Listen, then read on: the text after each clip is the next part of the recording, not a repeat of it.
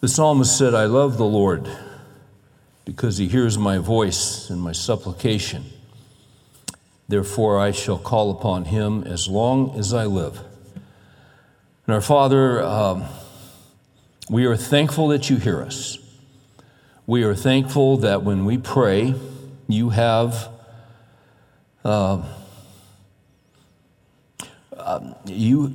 because you're God, you have no distractions. We have your undivided attention. I love the Lord because he hears. You're not distracted. You're not thinking about something else. You're not overwhelmed.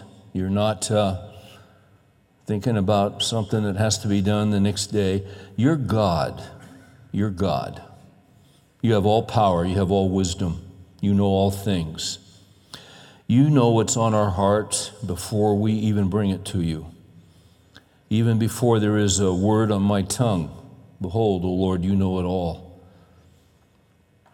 But we are so thankful that we come to you, and we are so thankful that you hear us and that you listen and that you give full attention to us.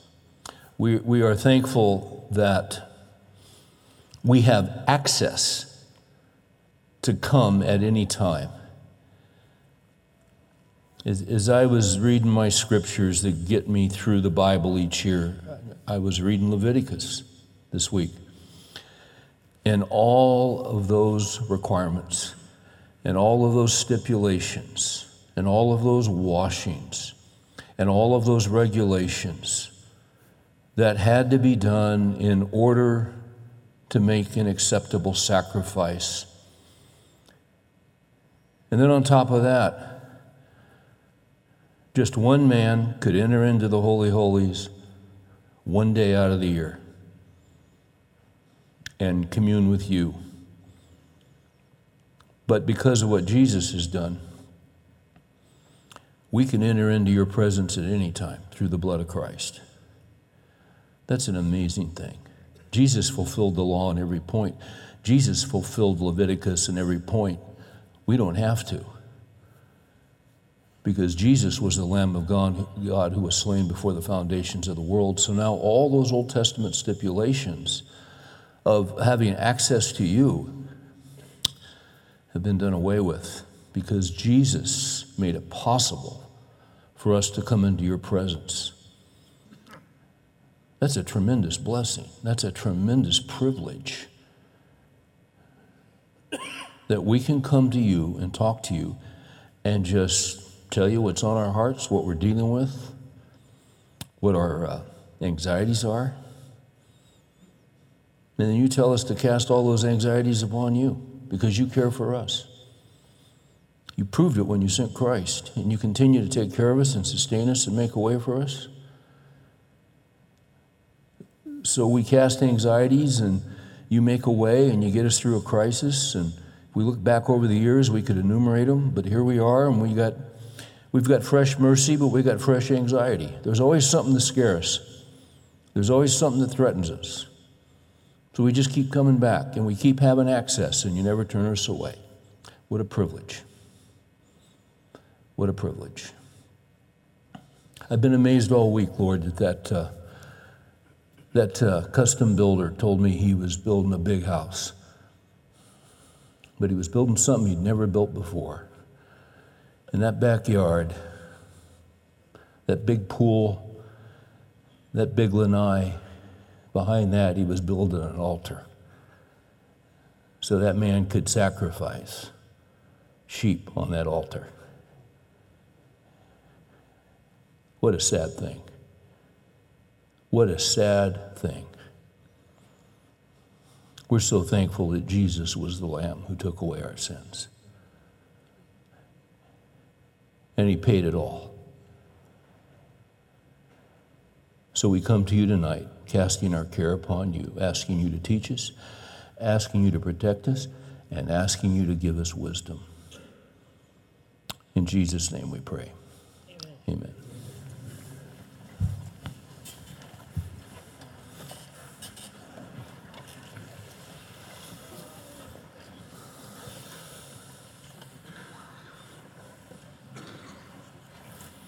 Well, we've been in this study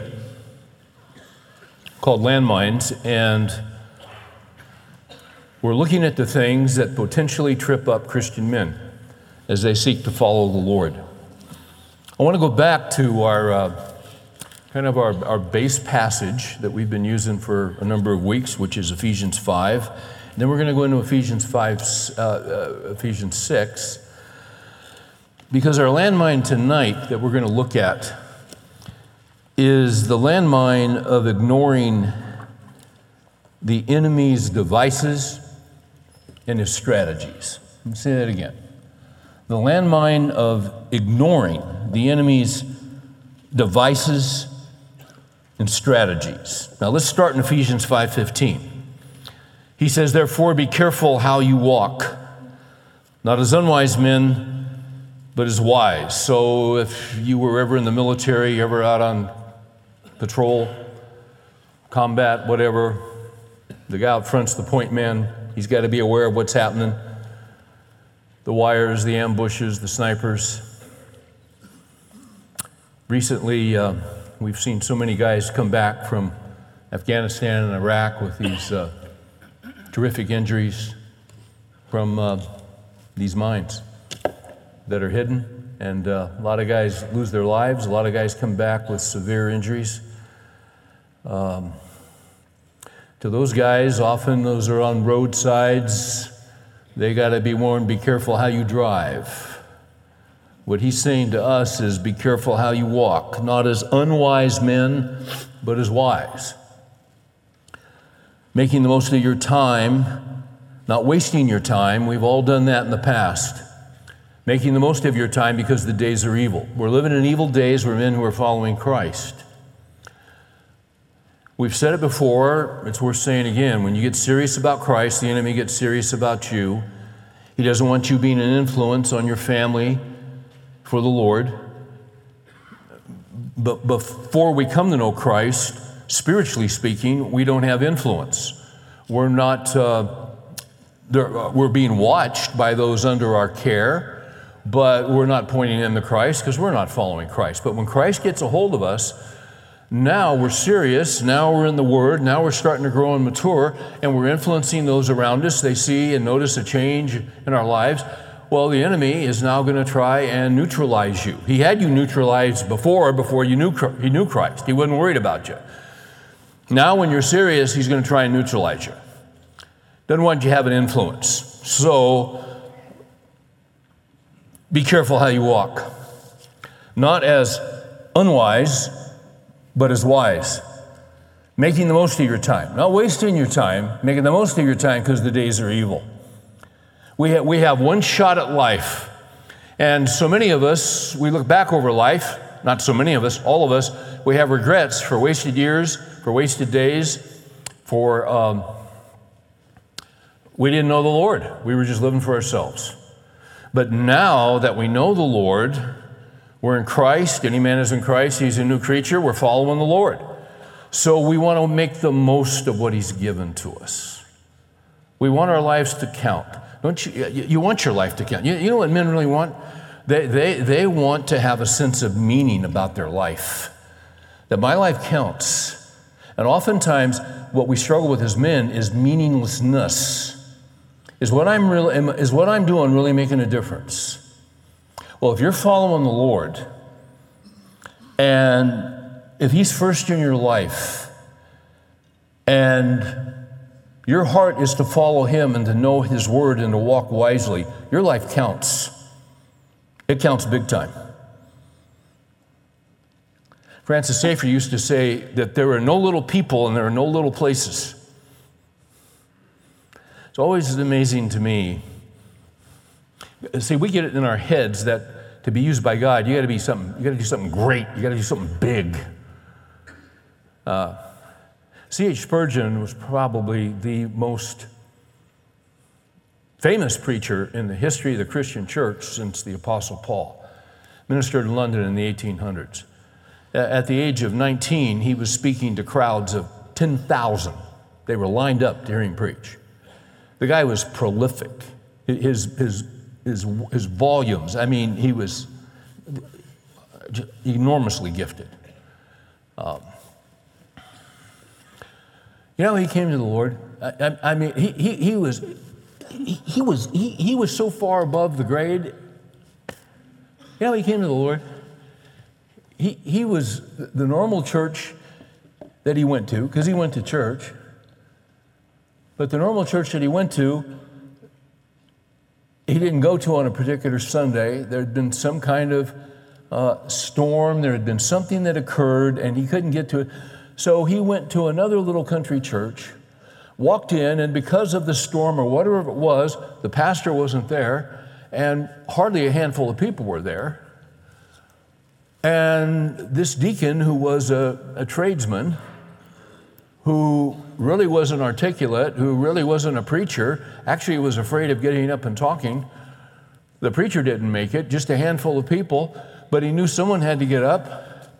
And he got up and preached about a 5-minute sermon on a verse, then really the only sermon that he really had, and he just kind of said, Lord, help me. And the greatest preacher in the history of the Christian church was sitting there as a young man and heard it and was converted by a little guy whose knees were shaken and had no idea what he was doing up there.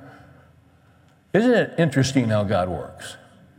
No little people, and that guy might have struggled that whole week with his life. I don't think my life amounts to much. I don't think I'm very significant. You never know what God's doing.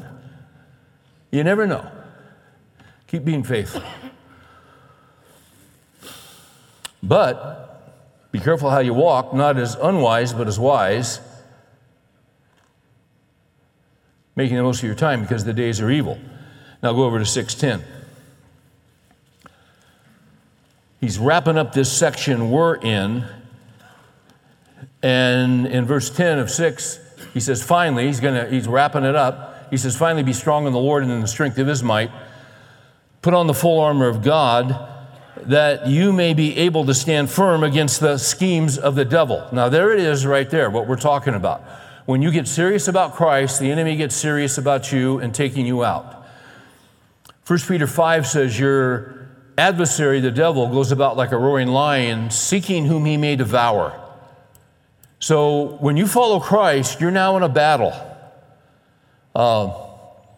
That's why you put on the full armor of God, so that you'll be able to stand firm against the schemes of the devil, the strategies of the devil, the strategies of the devil. Here's a fascinating book written by Thomas Brooks, if I'm not mistaken, in 1652. Some of you guys remember when this book came out. Little humor there, guys. Thomas Brooks was a pastor, one of the Puritan pastors, what we call Puritans. And when you hear Puritan, you know, those guys were weird. They weren't weird. They were men of God. They were called Puritan because they wanted the church to be purified. And they were men who taught the word, and they stood up against the ritualism of the Church of England and against the nonsense and against the formality and against all of the bureaucracy and the stuff in worship. They would add this, you had to wear collars, you had to do this. They said nonsense. They just wanted to purify the church and preach Christ crucified. These men were, some of these Puritan pastors were absolutely brilliant. Many of them studied at Oxford. They were gifted men. They knew the languages. They were classically trained, brilliant men. And I said this last week, and I'll say it again. They lived in an age of few distractions. One of the things that gets us are the distractions of life, the pings of the phone, the constant and perpetual interruptions, where whatever you're trying to focus on is you can hardly drive 3 miles without your phone pinging you.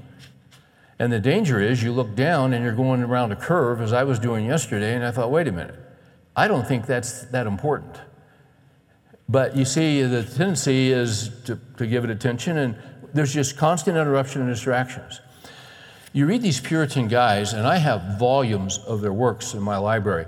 They would write these massive, massive works that are so valuable and so insightful. And one of the reasons is that they had time, and they were pastors, and their job was to study the Word. And they would study. Thomas Brooks wrote a book. Now, what are we talking about? We're talking about the landmine of ignoring the enemy's devices and strategies. We just saw in 6:11 he has strategies to take us out. So he wrote this book back in the 1650s called Precious Remedies Against Satan's Devices. Now, that's not how we talk today, but it's how they talked. If you can come up with a remedy against Satan's devices, that's precious. You see? We might say valuable counter strategies to the enemy's strategy. But that's what this book is about. And he has the whole contents of the book, the outline of the book is in the table of contents. Roman numeral 1, the proof of the point. And he's going to go to certain scriptures that you've got an enemy and he's coming after you. Okay, so he proves the point. Roman numeral 2, Satan's devices to draw the soul to sin. And then under that, in parentheses, is 12 devices and the remedies. And then the rest of this book is about the 12 devices that Satan has and the remedies to fight him off so that you can stand firm in the Lord and recognize the strategies of the devil to take you out. He's got 12 of them. But here's what's fascinating. If I can show you this table of contents, it's extremely small print. Just the table of contents. And he has his major points, and he has his 12 points of how the enemy will try to take you out. And then under that, he has subpoints. And under the subpoints, he has further subpoints. And so the table of contents, I'm looking at page 1, page 2. This is the table of contents. Page 3, page 4, page 5, 6, 7, 8, 9. The table of contents is 10 pages.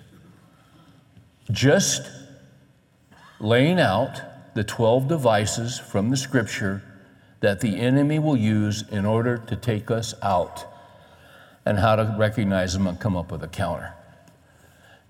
This guy didn't return emails. This guy didn't text. This guy didn't watch ESPN. This man, if people are still reading your book 400 years after you've written it, it's valuable.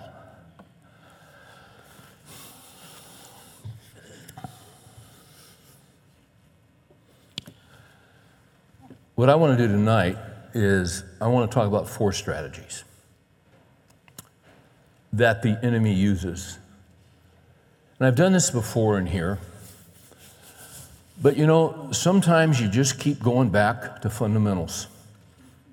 If we're going to be able to recognize the landmine of ignoring the enemy's devices and strategies, well, you know, right now in Florida and Arizona, it's spring training. And I remember when Nolan Ryan was 37, 38, 39, 40. And, I mean, one of the all-time greats. But he'd still go to spring training with the rookies. That's kind of interesting, isn't it? I mean, a guy that good, a guy that's solid, a guy who's a living legend would still go to spring training. And what do you do in spring training? You work on the basics. You work on the fundamentals. You just never stop working on certain fundamentals. That's kind of what we're going to do tonight.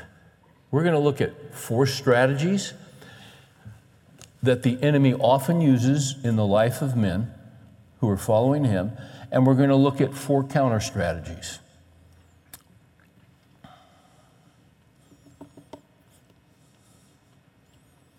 Do you have a mission statement? I remember the first time I heard about writing your own mission statement. It was right around 1986, 87. I'd never heard that phrase in my life. But a guy named Stephen Covey wrote a book called The 7 Habits of Highly Effective People. And many of you guys have read that book. It was really an excellent book.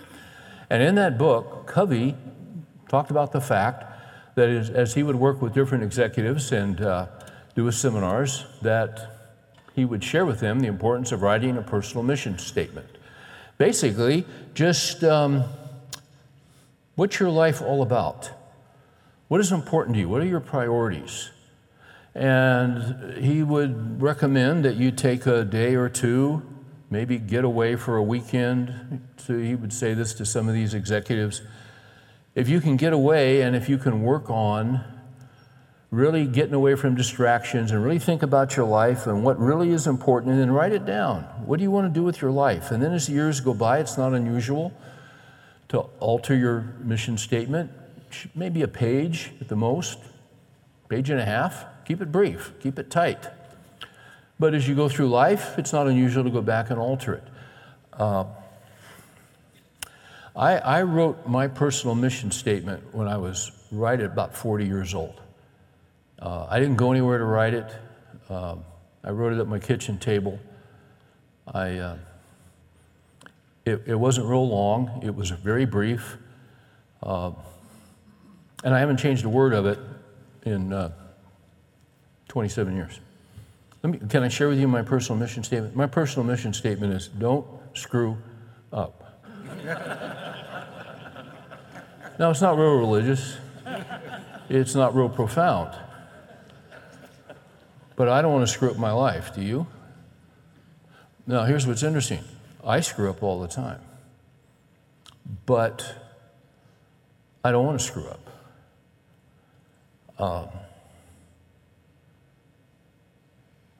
You see, maybe if I were to alter it, maybe what I would do now is write Ephesians 5:15. Therefore, Steve, be careful how you walk at 67. Not as an unwise guy. You've done that in the past. But walk as a wise man. Making the most of your time. You got X amount of time left on this earth, only God knows. So make the most of it, because the days are evil. That might be my personal mission statement. Now, I screw up all the time. That's why I need the gospel. That's why I need Christ.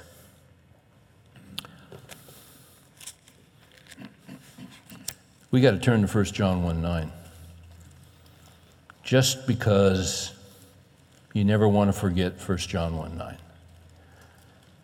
Ever. Because as you're going through the Christian life, you're going to screw up, and you know the Lord, and you know the Word, and you're going to sin. And you're going to do something that you said you wouldn't do again. You said you weren't going to lose your temper again, and you do. You're not going to be impatient, and you do. Okay, 1 John 1:9. This is written to believers. This is written to those who are following the Lord. And in 1 John 1:9, he says, if we confess our sins, he is faithful and just to forgive us of our sins and to cleanse us from all unrighteousness. That's staggering. Because I will say this, just as an aside, as you walk with the Lord and as you sin, there are times you get down on yourself and you'll say, I'll never grow, I'll never mature, I keep making the same mistakes, I keep falling into habitual sin. Don't ever forget 1 John 1:9. Because the enemy will keep saying to you, you're not even a Christian. You keep doing the same stuff over and over again. You're not growing. And then you get all over yourself and all this. 1 John 1:9 takes care of all this stuff. If we confess our sins, the sins you know about, confess it. Don't let it foul and fester. Deal with it before the Lord. If we confess our sins, he's faithful and just to forgive us of our sins. Now watch this. And to cleanse us from all unrighteousness. The principle is, you confess the sin you know about, And he's such a great Savior that when we confess the sin we know about it, he goes ahead and cleanses us from all unrighteousness. The sin you didn't even confess, the sin you're not even aware of, because we all have blind spots. I screwed up here and here and here, but I don't even realize it because I got blind spots, just like you do.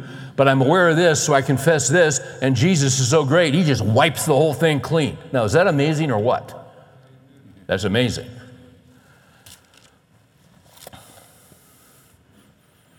So as you walk, don't ever forget the grace of God. Howard Hendricks did a study. Howard Hendricks, phenomenal teacher, phenomenal preacher. Taught hundreds and hundreds and hundreds of men who became pastors and worship leaders and youth pastors and missionaries, started great ministries and churches. An elder in this church for many, many years who's now with the Lord. I remember him talking in class about a survey that he did of 246 men. And I was working on a book that I was doing called Finishing Strong, and I put in a call to him one day, and he was gracious enough to call me back, and I said, Prof, could you tell me again about that survey of those 246 men? And would you be all right if I quoted you in the book? He said, sure, absolutely. He said, Steve, there are 246 men that we interviewed. They were pastors, youth pastors, all guys in full-time ministry. The reason we interviewed them, they had all gotten involved in adultery within 24 months of each other, within 2 years. That's staggering. That's 10 a month. Now, I went to seminary with some of these guys. When these guys, and you know what's interesting? None of these guys were off base biblically. None of these guys were heretics. I mentioned last week the book The Shack, and the fact that Paul Young, who wrote that book, this novel, and some people really liked it, some people didn't like it.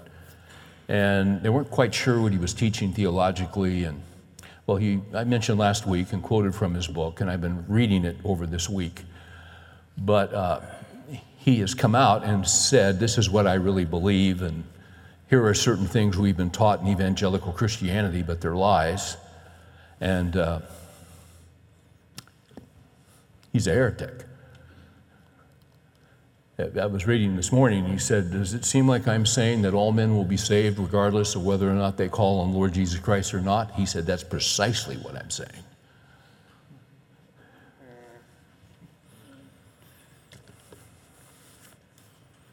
That's not what the Scripture says. That's not what Jesus said.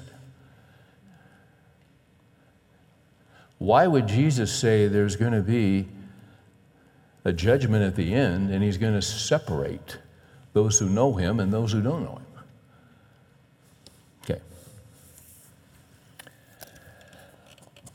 But these 246 guys that he surveyed, none of them were off doctrinally. They were solid in the Word. They were solid in the Word. But they started walking. They had been wise men. They were following the Lord. They loved the Lord. They were committed to the Lord. But what happened is that they began to walk not as wise men, but as unwise. And they fell for a trap, and they fell for an ambush because they weren't thinking straight and they weren't looking clearly. He said there were 4 traits that we saw in the 246 men. Now, the reason I give you the 4 traits is that, to me, these are 4 strategies that the enemy uses constantly in the lives of Christian men. And here, I'll give them to you. I'll go ahead and give them to you, and we'll go back and talk about them a little bit. And then I want to give you 4 counter strategies. So the first one that he saw, he said, Steve, as we interviewed them, the first thing that stood out is they had no personal time in the Scriptures. I said, really?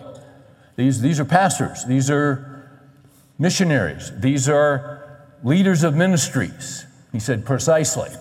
They got out of the Word. You say, how can a guy who's a pastor, who's got to preach every week, get out of the Word? Well, when you've been doing it for 20 years or 25 years, you got some stuff stored up. You've got some stuff that you've thought about and that you've preached and that you have got in your head. And if you're not in the Word, you can get up and you can just put something together.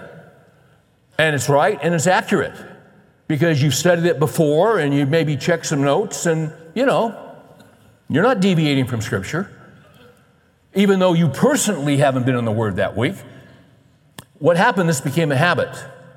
So the 246 guys that wound up in adultery, and by the way, when these guys were young and following Christ and felt the Lord calling them to ministry, how many of them thought, in 10, 15 years, I want to follow the Lord, and, but I think I'm just, one of my life goals is I'm going to commit adultery. I'm going to meet some chick, and I'm going to do something stupid and walk off from my wife and kids and screw up my life. Guys don't do that. Who's going to do that? That's stupid. That's unwise. Joel Aldrich, I heard him years ago, Joel Aldrich say, Satan will wait 40 years to spring a trap. And he will. You see it in Scripture. How come so many men in the Scripture who started strong did not finish strong? I think there are three ways you can finish in the Scriptures. I think you can finish poorly, and none of us want to finish poorly. You can finish so-so. As you get older, you just kind of put it on cruise control. And you kind of glide in. You lose your convictions. You just start sliding, But the name of the game is to actually finish strong, is to hit that finishing tape with the best finishing kick you can do. Following the Lord, loving the Lord, being an influence for the Lord in your sphere of influence that He has given you. So the first trait he saw, they had no personal time in the Word. Secondly, they had no personal accountability. Years ago, Chuck Swindoll said, accountability is a willingness to explain your actions. That's the best definition I think I've ever heard of accountability. But they had no accountability. 3, 80% of them got involved in adultery by counseling women. They were pastors, they do counseling. Number 4, he said, every one of the 246 men said, I thought it would never happen to me. Now, somewhere I read that pride goes before the fall.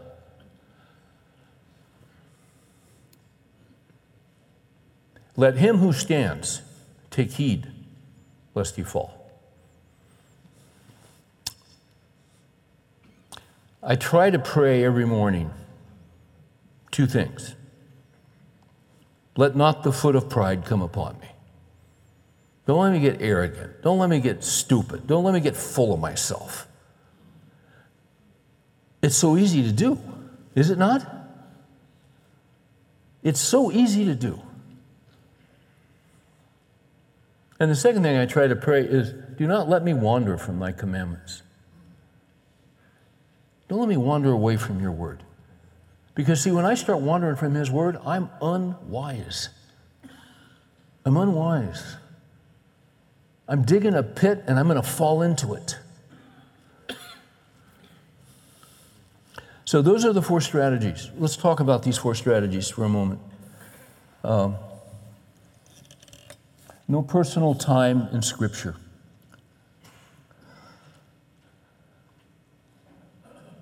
Is it not amazing? You can pick up any piece of literature. You can pick up a newspaper. They used to have these things called newspapers they'd print. Kind of a joke for you young guys. There used to be a lot of newspapers. Most major towns had 2. When I was a kid in junior high school, I had 3 paper routes. We lived in the San Francisco Bay Area. I did the San Francisco Chronicle in the morning, I did the San Francisco Examiner in the afternoon, and I did the San Mateo Times in the afternoon, which was a suburb of San Francisco. Oh, and then there was the San Francisco News Call Bulletin, which was another paper that was out in the afternoon. And you know the story of newspapers. But, man, I could pick up a newspaper, just read it, no big deal. You can pick up Sport Magazine, you can pick up Sports Illustrated. I never get any, I go to pick up my Bible, it's a battle. I can pick up anything. You can pick up Reader's Digest. I don't know if that still exists. You can pick up anything. But when you pick up your Bible, you're in spiritual warfare. He does not want you in that book. How did 246 pastors who were committed to the Word of God, who had preached the Word of God, who believed in the inerrancy of the Word of God, how would they get out of the Word of God and have no personal time? Well, you know what I think the enemy's strategy is? I think we get real busy. We get incredibly busy. Unbelievably busy. And then all these distractions. I talked about them last week. Distractions with the phone, distractions with this, distractions with this. You're accessible 24/7. This. You're always pulled, and somehow that which is the most, and these things are important, but that which is the most important goes away, because you see, you can't survive without being in the Word. Deuteronomy 32 says, it is not an idle word for you, it is your life. Matthew 4:4, man shall not live by bread alone, but by every word that proceeds out of the mouth of God. This book contains, this is your food. This book is, it's your protein. It's the right kind of carbs. It's AEC, chromium, potassium, selenium.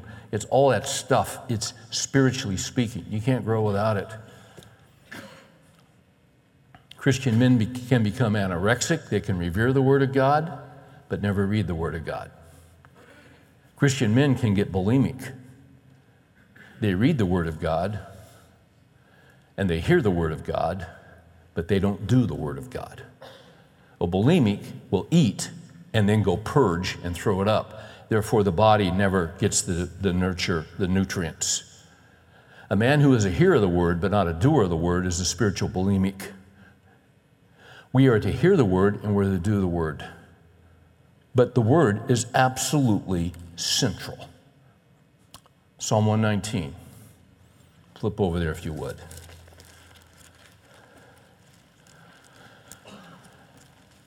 Now, to me, as I'm teaching this is sounding really familiar to what I taught last week.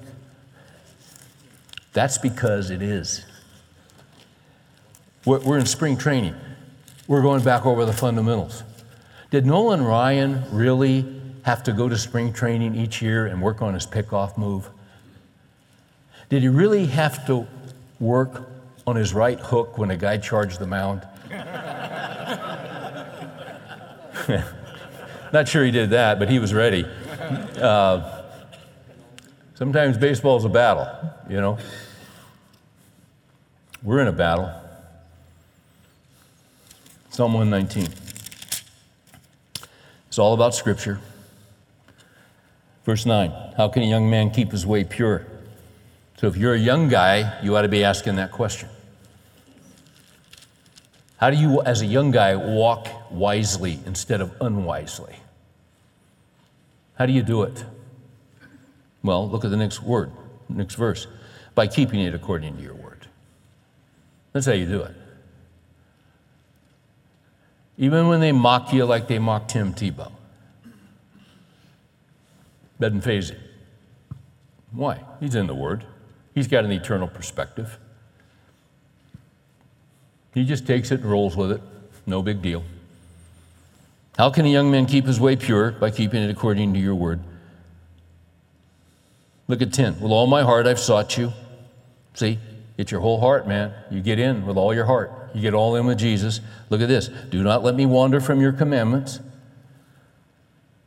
Look at 11. Your word I have treasured in my heart, that I may not sin against you. You got to get the word inside of you. You got to get it in your heart. You got to get it in your mind. There are no shortcuts around this.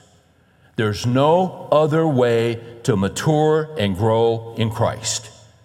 No other way. Verse 18. Open my eyes that I may behold wonderful things from your law.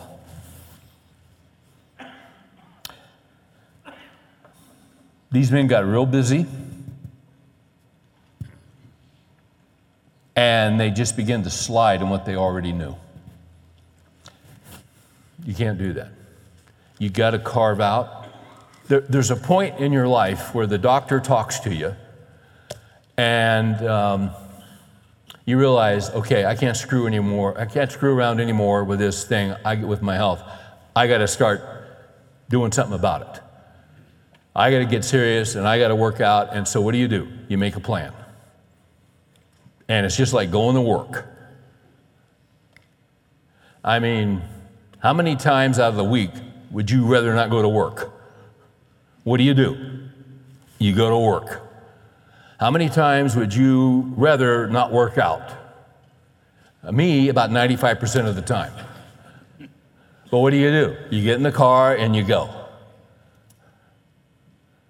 And every time I finish, I'm glad I did. You see, that's just how it is with Scripture.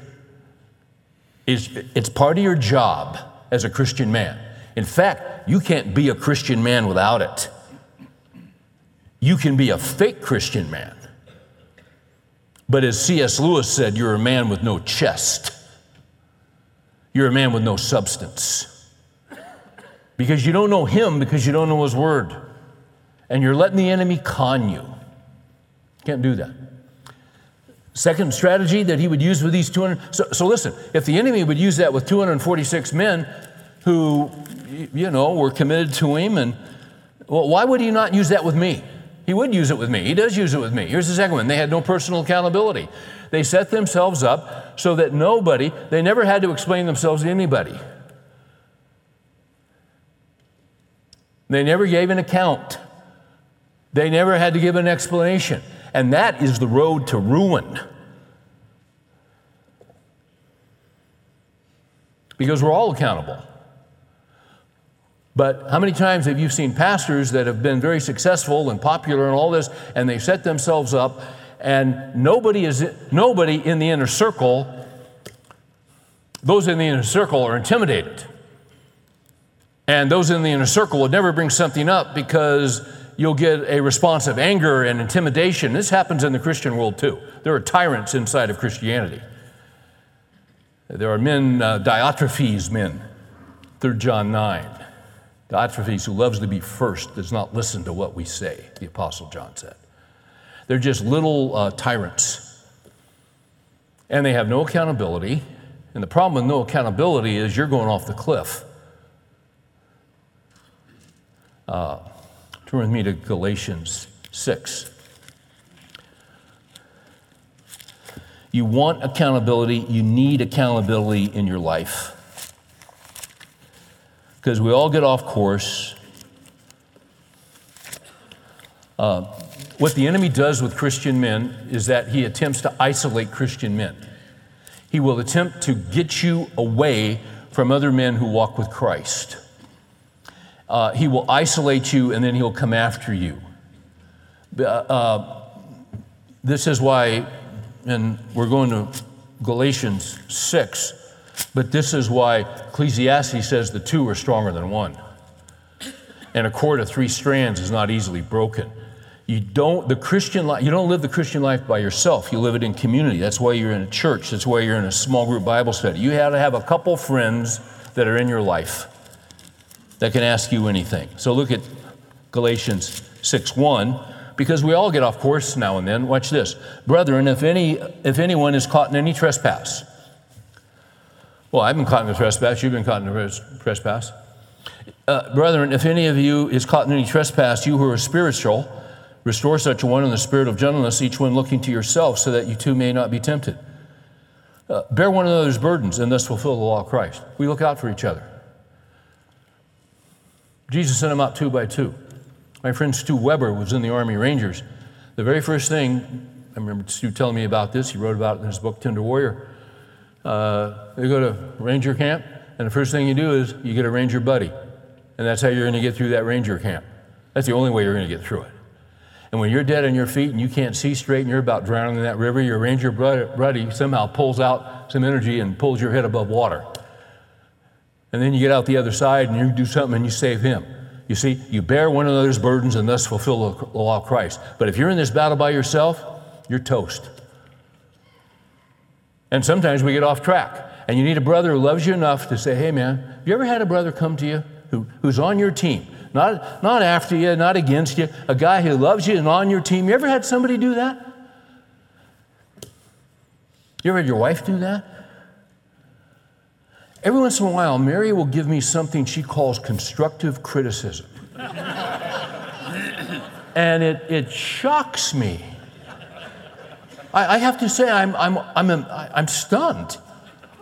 Really? Moi? Yeah, you, Dumbo. If you're shocked by that, you're in pride. And you don't even see it. And I don't know about you, but my tendency is she'll say something that's legitimate, and what happens? I get defensive. That's my first reaction. What do you mean? What are you talking about? You know how mature that is? Faithful are the wounds of a friend. She loves me. She'd die for me. She's on my team 110%.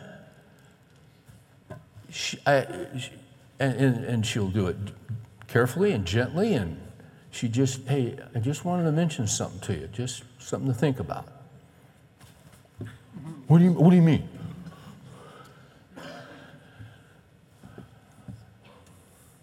Why be defensive? Why not listen? She wants you to win. And see, I interpret that constructive criticism. I underline the word criticism. What word is she underlining? Constructive. She's for me. She wants me to win. She wants to help me. See, that's how it works. She's bearing my burden. Have you thought about this? Because, you see, this is maybe a step you really don't want to take. That's why, as the years have gone by, I try to, anything significant, I mean, we try to make all our big decisions together, and we do. I got a couple friends in my life. Something major, I talk to them. I make a call. I think it's Proverbs 13, maybe 20, that says, he who walks with wise men will be wise. In an abundance of counselors, there's wisdom. Let's go to the third. Oh, by the way, you think the enemy might ever use that one against you in your life to make you walk unwisely? No accountability. No, I'm doing this. And, your wife or a friend says, well, have you really thought about it? No, that's good. I'm good. And then another friend will, if I hear something from 2 or 3 people and I respect their walk with Christ in a short period of time, God might as well send me a FedEx letter. Because they're for me. You're a fool not to listen to that. The third one is they got involved by counseling women. 80% of these guys, you say, well, that's not an issue for me. I don't counsel women. No, but you work with women. And here's what happens when you counsel women. I mean, when you're in ministry, you do counseling, but you got to learn to be smart with counseling, and you got to learn certain things, like you're not with a woman by yourself with the door closed, and you don't do that. Early on, when I was a rookie pastor, I had a couple of things that I remember. One time there was a couple that had just come to the Lord, and they were coming in, and I was meeting with them. And then one time the guy was called out of town on business, and the wife just showed up, and I talked with her for a little bit. And then and she said, well, he'll be able to come next week. And I said, great. And then the next week she showed up. And she said she called me, and she said, this was it. She called me and she said, he was called out of town. He's going to be on this project a while. And I think we need to wait until we can set up a time and he'll be back in town consistent. I said, sure, that's great. I hung up the phone and I was disappointed she wasn't coming in. And that scared me. it kind of shook me. And I remember putting that phone down and thinking, what's this about? Why am I disappointed she's not coming in? Well, I'll tell you why. She was cute. And she had a great personality. And if I was single, I probably would have asked her out. But you say I wasn't single. I had this little Georgia peach I had met, and we were married, and I loved her and happy, and that shook me. I remember just sitting there at that desk, staring at that phone and thinking, what's this about? And I thought, you know what? And I got up and I left the office and I went home. And I walked in and Mary said, what are you doing home? And I said, is Rachel asleep? And she said, yeah. I said, I got to tell you something that happened. And I sat down and I told her what happened. And I said, I just want you to know that happened because I love you with everything I have. She said, Steve, I know you do. I said, I just wanted you to know what happened. And she said, well, and we just talked about it. And she said, Steve, I understand why there's an attraction. She's attractive. If they're attractive, there's an attraction, right? If they're rugby players, there probably won't be an attraction. But if they're good looking and they got a great personality, you better watch yourself, right? I mean, if they look like Dick Butkus, it's not a real subtle temptation. I mean, you're vomiting. But you know what I'm talking about. I just told Mary, and she said, well, she's an attractive gal. And I said, listen, I learned something. I mean, I learned something. And she said, I know you did. And I did learn something. I learned a big lesson there. And then I pretty much established a rule that from then on, I just wouldn't counsel women. And, I'm just a young pastor in a young church, and these people say, what do you mean, pastor? What do you mean counsel women? Pastors counsel women. I said, I'm not counseling women. Well, you're supposed to counsel women. I said, no, I don't think I am. I said, you're supposed to counsel women. You're a pastor. I said, I don't think I'm supposed to counsel women. Well, you know that verse, Steve? You know that verse? The older men are to teach the younger women? They didn't say that. I'm making this up. There is no verse, but you'd think there was a verse that says the older men are to teach the younger women. Who's to teach the younger women? The older women.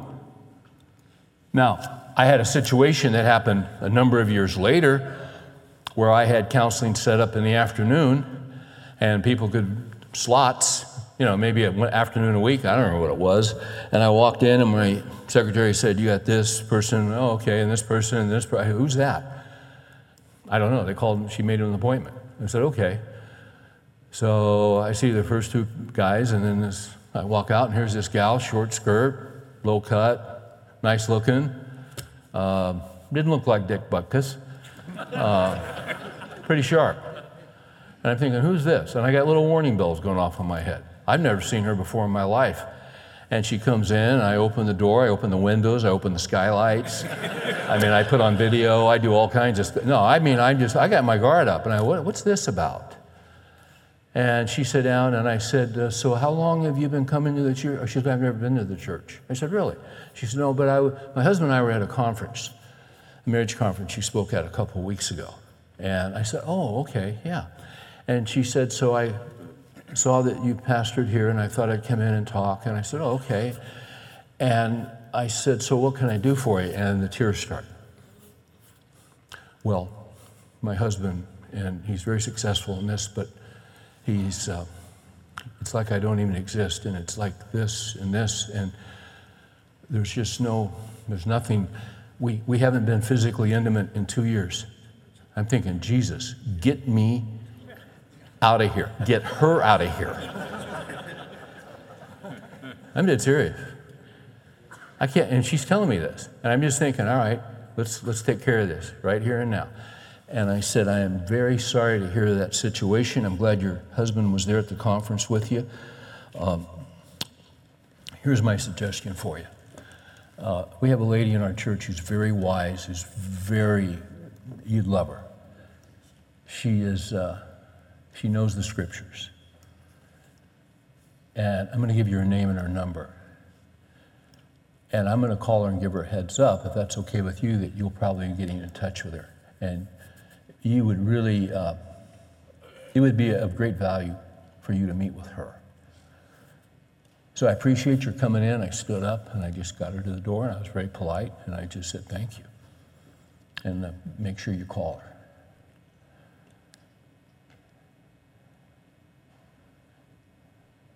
That was dangerous. That woman was vulnerable. She was trouble. This is how guys get in trouble. 4 or 5 days later, I get this big UPS package. I come home and Mary says, this package came in the mail for you. I open it up and it's this big set of really nice teak-handled barbecue tools made in Malaysia, handcrafted by pygmies. I don't know what it is. It's got barbecue sauce. It's got, what is this? And I read this card and it's from this gal. Steve, thank you so much for meeting with me. It meant so much to me. I look forward to seeing you again shortly. And I said, Mary, that's it. And I told Mary about it. I told Mary, I said, guess who this is? So I got note cards, and I pulled one out, and I said, dear such and such, thank you so much for the barbecue tools. And I don't cook, but Mary cooks all the time. She'll use this. She appreciates it. She wanted me to express her thanks. Don't ever call me again. Don't come to my office. Didn't say that, but you know what I mean. Do you see the difference? You learn from these situations. Before a guy ever goes down sexually, he goes down emotionally. Is there any woman in your life that you're not married to, that you're meeting with, that you shouldn't be meeting with? And when you get with her, there's a little sizzle in the fajita.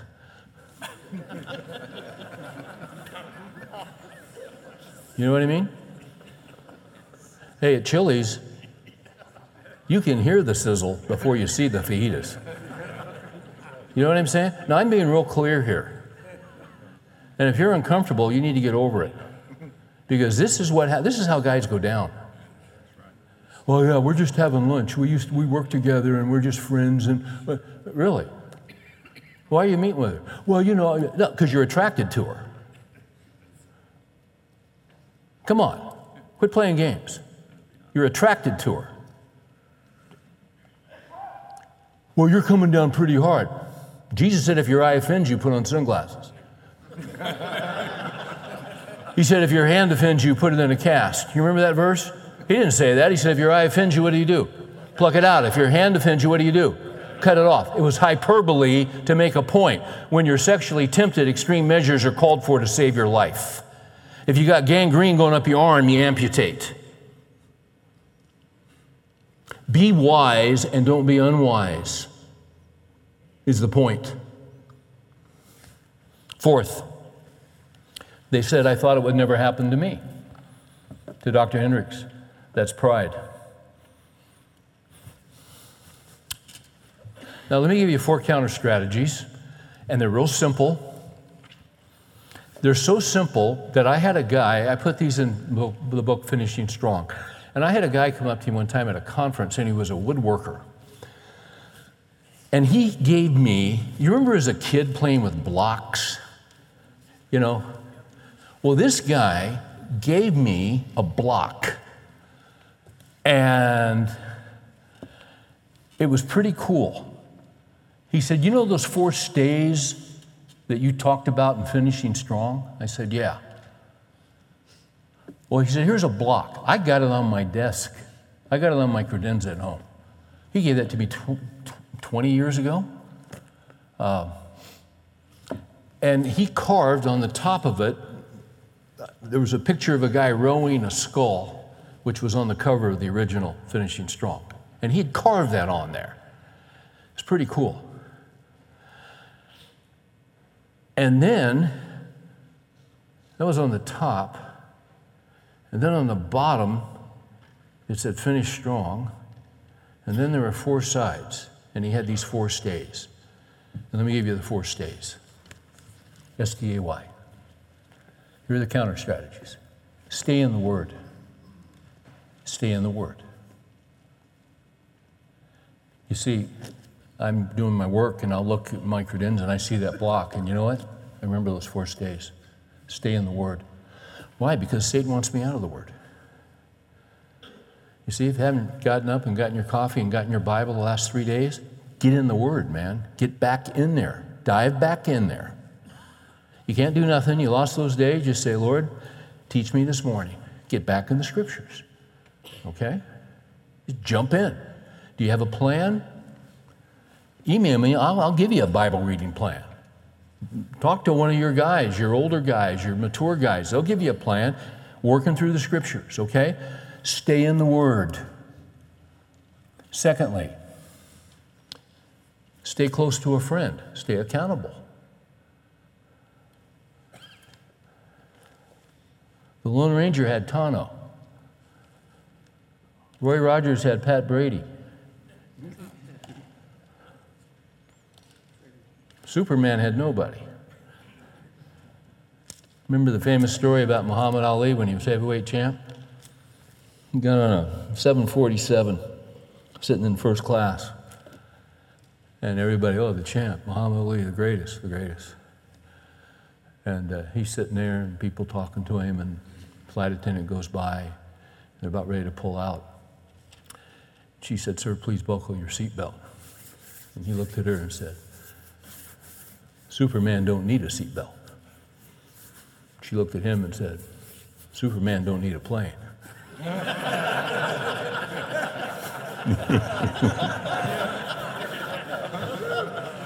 She's quick. That's pretty good.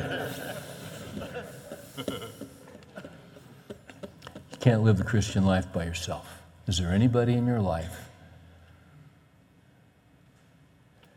And see, this accountability stuff, you just don't get together with guys you don't know and say, all right, let's be accountable and start sharing our lives.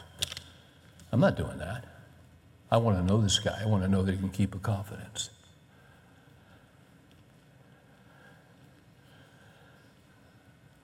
So I'll call my friend Gary Rosberg. Hey, Gary. And I'll talk to him. He'll call me out of the blue. Hey, Steve, you know, but we got years of history. Stu Weber, we got years of history. My brother Jeff, we got years of history. The guy you're in the foxhole with, and you know he's got your back. And then you just start sharing your life. Remember David? He should have been out with battle with his men. And he doesn't go out in battle. He's up on his roof, just put in that new hot tub, smoking a cigar, whatever he's doing, just hanging out. He had a friend named Jonathan. But see, Jonathan was dead. I've often wondered if Jonathan was alive, what would have happened? He's up on that roof, and you know what happened? That's when he looked down and saw Bathsheba taking that bath. And you know what happened? I've often thought, what would have happened if Jonathan was alive? You know what I think would have happened? I think Jonathan would have walked up there, kicked that door in, and said, hey, what are you doing? Get your butt out of there and get your battle and get out with your men. You can't talk to me, I'm the king. Yeah, you're the king, I should have been the king. Get your tail out of there and go out there and be a man. Don't give me that king crap. And he would have listened to him. But see, Jonathan was dead. Have you got a Jonathan? And see, he knew Jonathan loved him and cared about him and had his best interest.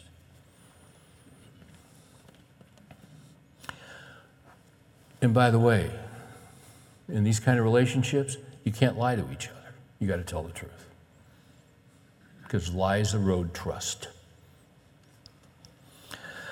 Stay in the Word, stay close to a friend. Stay away from women. That's number 3, unless you're married to them. And get what I'm going to an extreme here. You keep your distance emotionally. Does this not make sense? You keep your distance emotionally.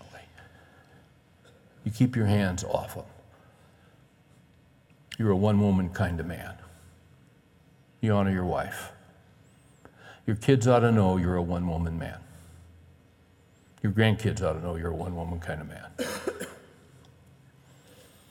Your wife ought to know you're a one-woman kind of man. And fourthly, you stay alert. Why? Your adversary, the devil, goes about like a roaring lion seeking whom he may devour. Well, how do I stay alert? Well, here's how you stay alert. Watch this. This is very important. You stay in the Word, you stay close to a friend, and you stay away from women. That would be a temptation to you. That's how you stay alert. And some guys are thinking inevitably, Steve, it's too late. I've already messed up. I've failed. We've all failed in different ways. I've had guys that have been broken say to me, I've talked to guys that were part of this 246 group. I had a guy I went to seminary with, very gifted guy, and I lost track of him for years and years and years, and I was getting ready to speak at a Promise Keepers group. And I'm walking out into that stadium, Coliseum, and there he is along the rail. And he said, "Hey, Steve, how you doing?" And I said, "Good. How are you?" And he said, "I've really messed up, Steve. I imagine you've heard some things." I said, "I've heard some." He said, "If you want to use me as an example of how not to do it, please feel free. I'm trying to put my life back together." I said, "Good, I'm glad to hear that, man. It's never too late."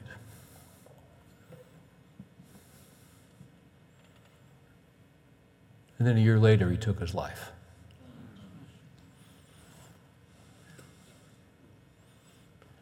The reason I think he took his life is that, and I don't know this,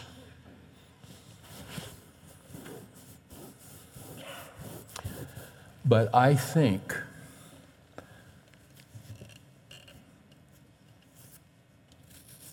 that he continued to listen more to other voices in his head than the voice of the Word of God that would have reminded him of mercy and forgiveness and grace in Jesus Christ. I don't know his heart.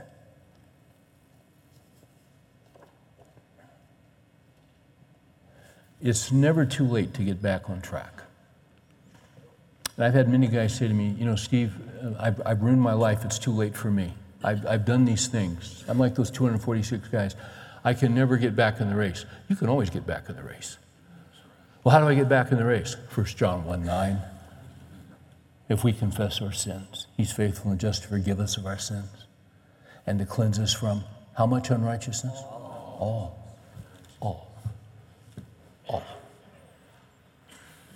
Gosh. That's the gospel. That's the good news. Oh, I wish God could use me, but I'm a failure. You think God can't use you because you're a failure? Let me ask you something. Who else has God got to choose from? Are we not all failures? Maybe you didn't fail there, but you failed here or here. If you've never failed, raise your hand. And before you raise your hand, you're going to fail. Jesus is a great Savior. Let's pray. Father, thank you for your Son who died in our place, who took our sin upon him. He's the Savior. He's the only Savior. We have an enemy who is serious. Our lives are busy and full. But Father, help us to not forget the fundamentals of spring training, the essentials, just to keep working the angles of staying in the Word, staying close to a friend in accountability, staying away from sexual temptation, staying alert. We're not going to do this by ourselves. It's by your Spirit. Who is adequate for these things? But we're made adequate by your Spirit in the new covenant. We're in process. And we say that we love you, and we're so thankful that we know you. Encourage us with these words, we ask in Jesus' name. Amen.